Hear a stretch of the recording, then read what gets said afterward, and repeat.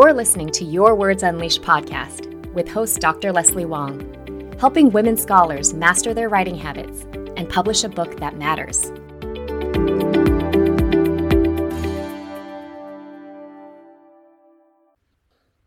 Hi writers, how are you doing this week? If you're like me, you're constantly trying to find ways to get more efficient at things so you can cram more into your day and feel some sense of control over your life. It's so easy to lose momentum with your writing when things get too hectic. And trust me, it's not just you that's feeling like you're falling behind. It's all of us all the time. On today's episode, I'm going to be talking about a different and potentially better way to think about time and how we can release ourselves from fixating on efficiency and productivity. It's inspired by a beautifully written, thought-provoking book by Oliver Burkeman called 4,000 Weeks, Time Management for Mortals. You can find the full transcript of this episode at yourwordsunleashed.com/29. Let me start by saying that I absolutely love trying to figure out the best ways to utilize limited time and energy. I do this for my own sake as well as for that of my clients. And my philosophy is that book writing happens best when you schedule it, commit to it, and prioritize it as you would a doctor's appointment. And even with that philosophy in place, I've had a hard time fitting everything in. So let me talk a bit about why Burkeman's book has completely turned my notion of time management on its head. His title derives from the amount of time that most humans spend on Earth, which is only 4,000 weeks. When you count time in this way, our lives seem so short and so limited, don't they? And that's exactly his point.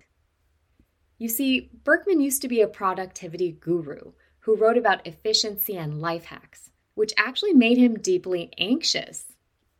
He came to realize that nearly all time management advice is just geared towards trying to pack more into your schedule, rather than prioritizing what you actually care about.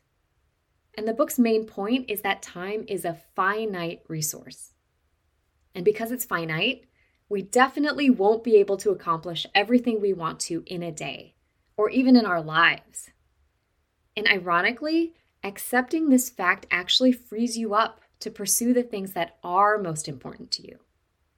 In his words, a limit-embracing attitude to time means organizing your days with the understanding that you definitely won't have time for everything you want to do. And so at the very least, you can stop beating yourself up for failing. Since hard choices are unavoidable, what matters is learning to make them consciously, deciding what to focus on and what to neglect, rather than letting them get made by default. Or deceiving yourself that, with enough hard work and the right time management tricks, you might not have to make them at all. Now that is a harsh message, but very liberating at the same time. At least it is to me. Because the goal then is not about making sure we cross everything off of our to-do list, since that's literally impossible. It's about taking a more mindful and intentional approach to managing our time so that we can lead more purposeful and fulfilling lives. So now that I've set it all up, I want to talk specifically about the points he makes in chapter 4, which is entitled, Becoming a Better Procrastinator. And don't you love that? The basic premise of this chapter is that because our time is finite, we're inevitably going to procrastinate on some things. So he writes, the point isn't to eradicate procrastination, but to choose more wisely what you're going to procrastinate on in order to focus on what matters most. The real measure of any time management technique is whether it helps you neglect the right things. In other words, the goal is not to stop procrastinating, but to figure out the best ways to do it. Doesn't that in itself make you breathe a sigh of relief? It's like being given permission to not have to try to do everything. So let's talk about the 3 main suggestions that the book gives for procrastinating better. Number 1 is to pay yourself first. This essentially means putting your own long-range goals and priorities first, very proactively. You may have heard this phrase used in other realms, particularly with finances. And when it comes to money, it's like when you get paid, you immediately take some of your paycheck and put it towards things like a retirement account or paying off debt. And the point is that you're doing this regularly before you run out of funds. And if you plan to do this from the outset, you don't even miss the money. And the same logic applies to time.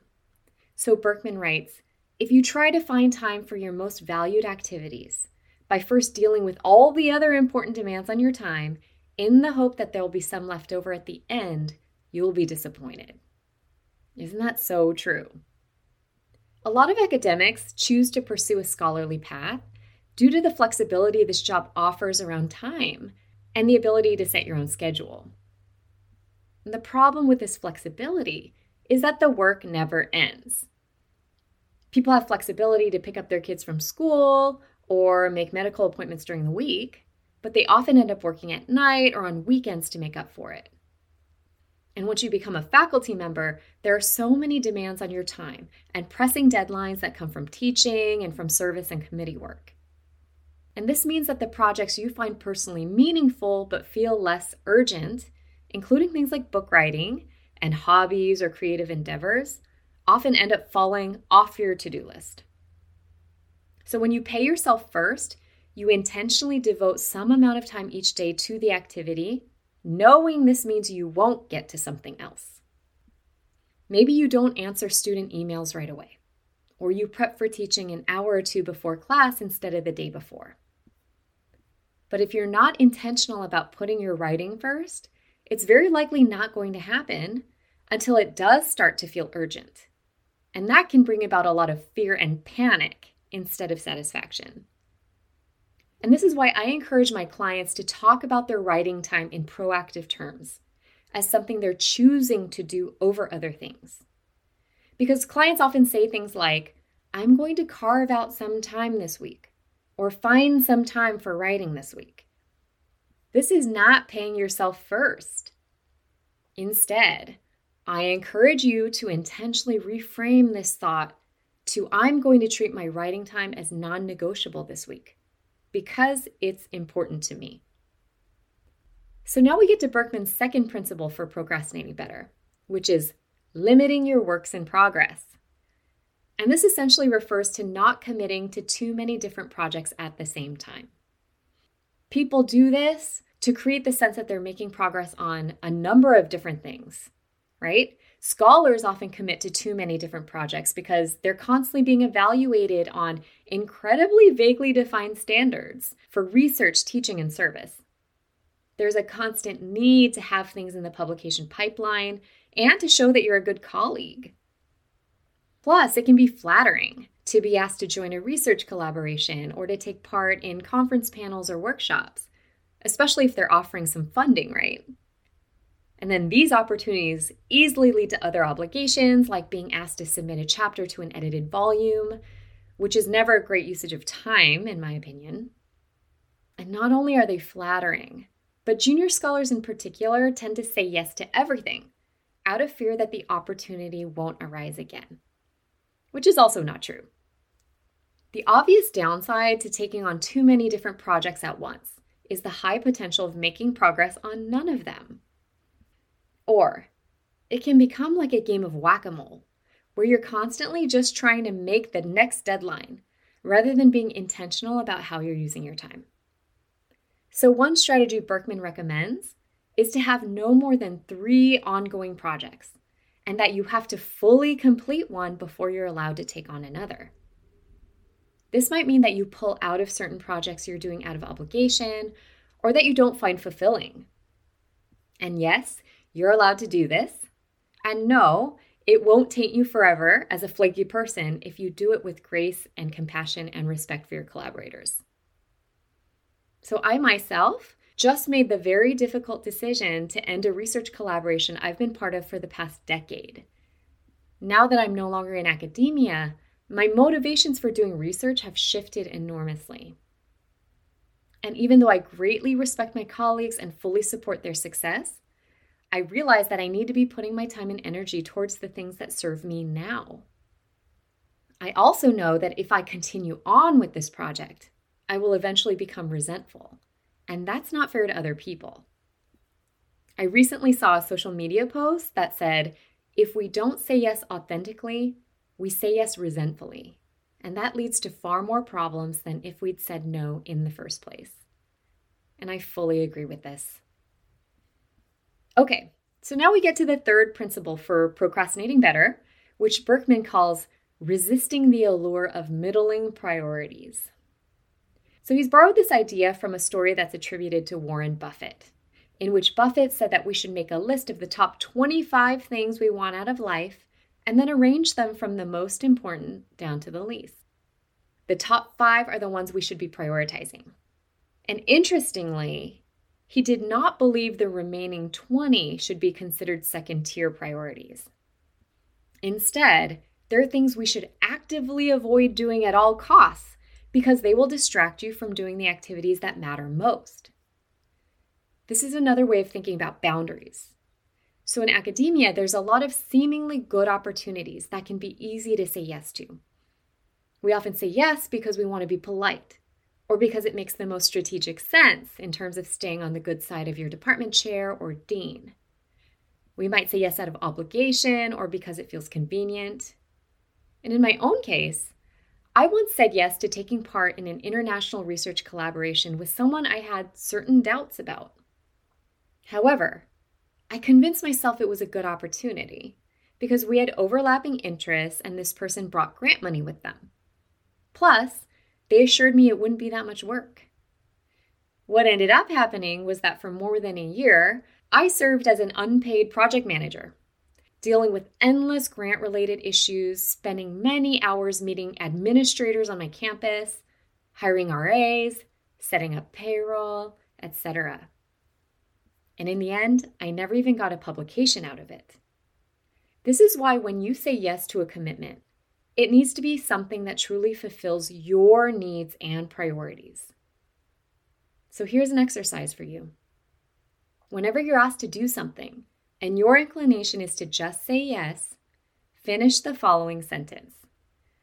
I'm choosing to say yes because, and then fill in the blank. Then assess your reason. If it's a should, or it comes from a feeling of obligation, those aren't good enough reasons to spend your precious time on them. Or if you do say yes, make sure that it's a one and done kind of situation.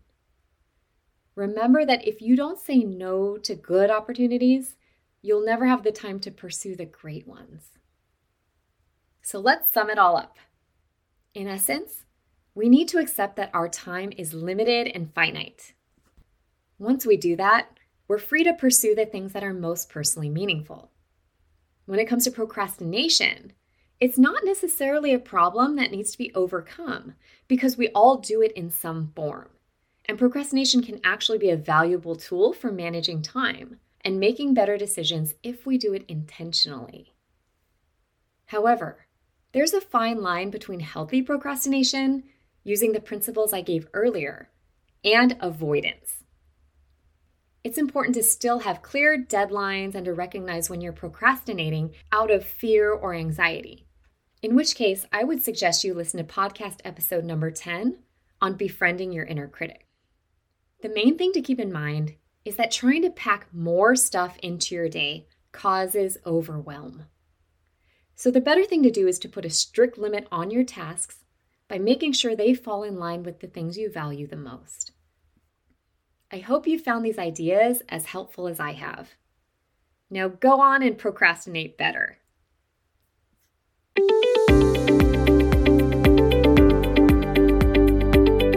Thanks for tuning in to Your Words Unleashed podcast.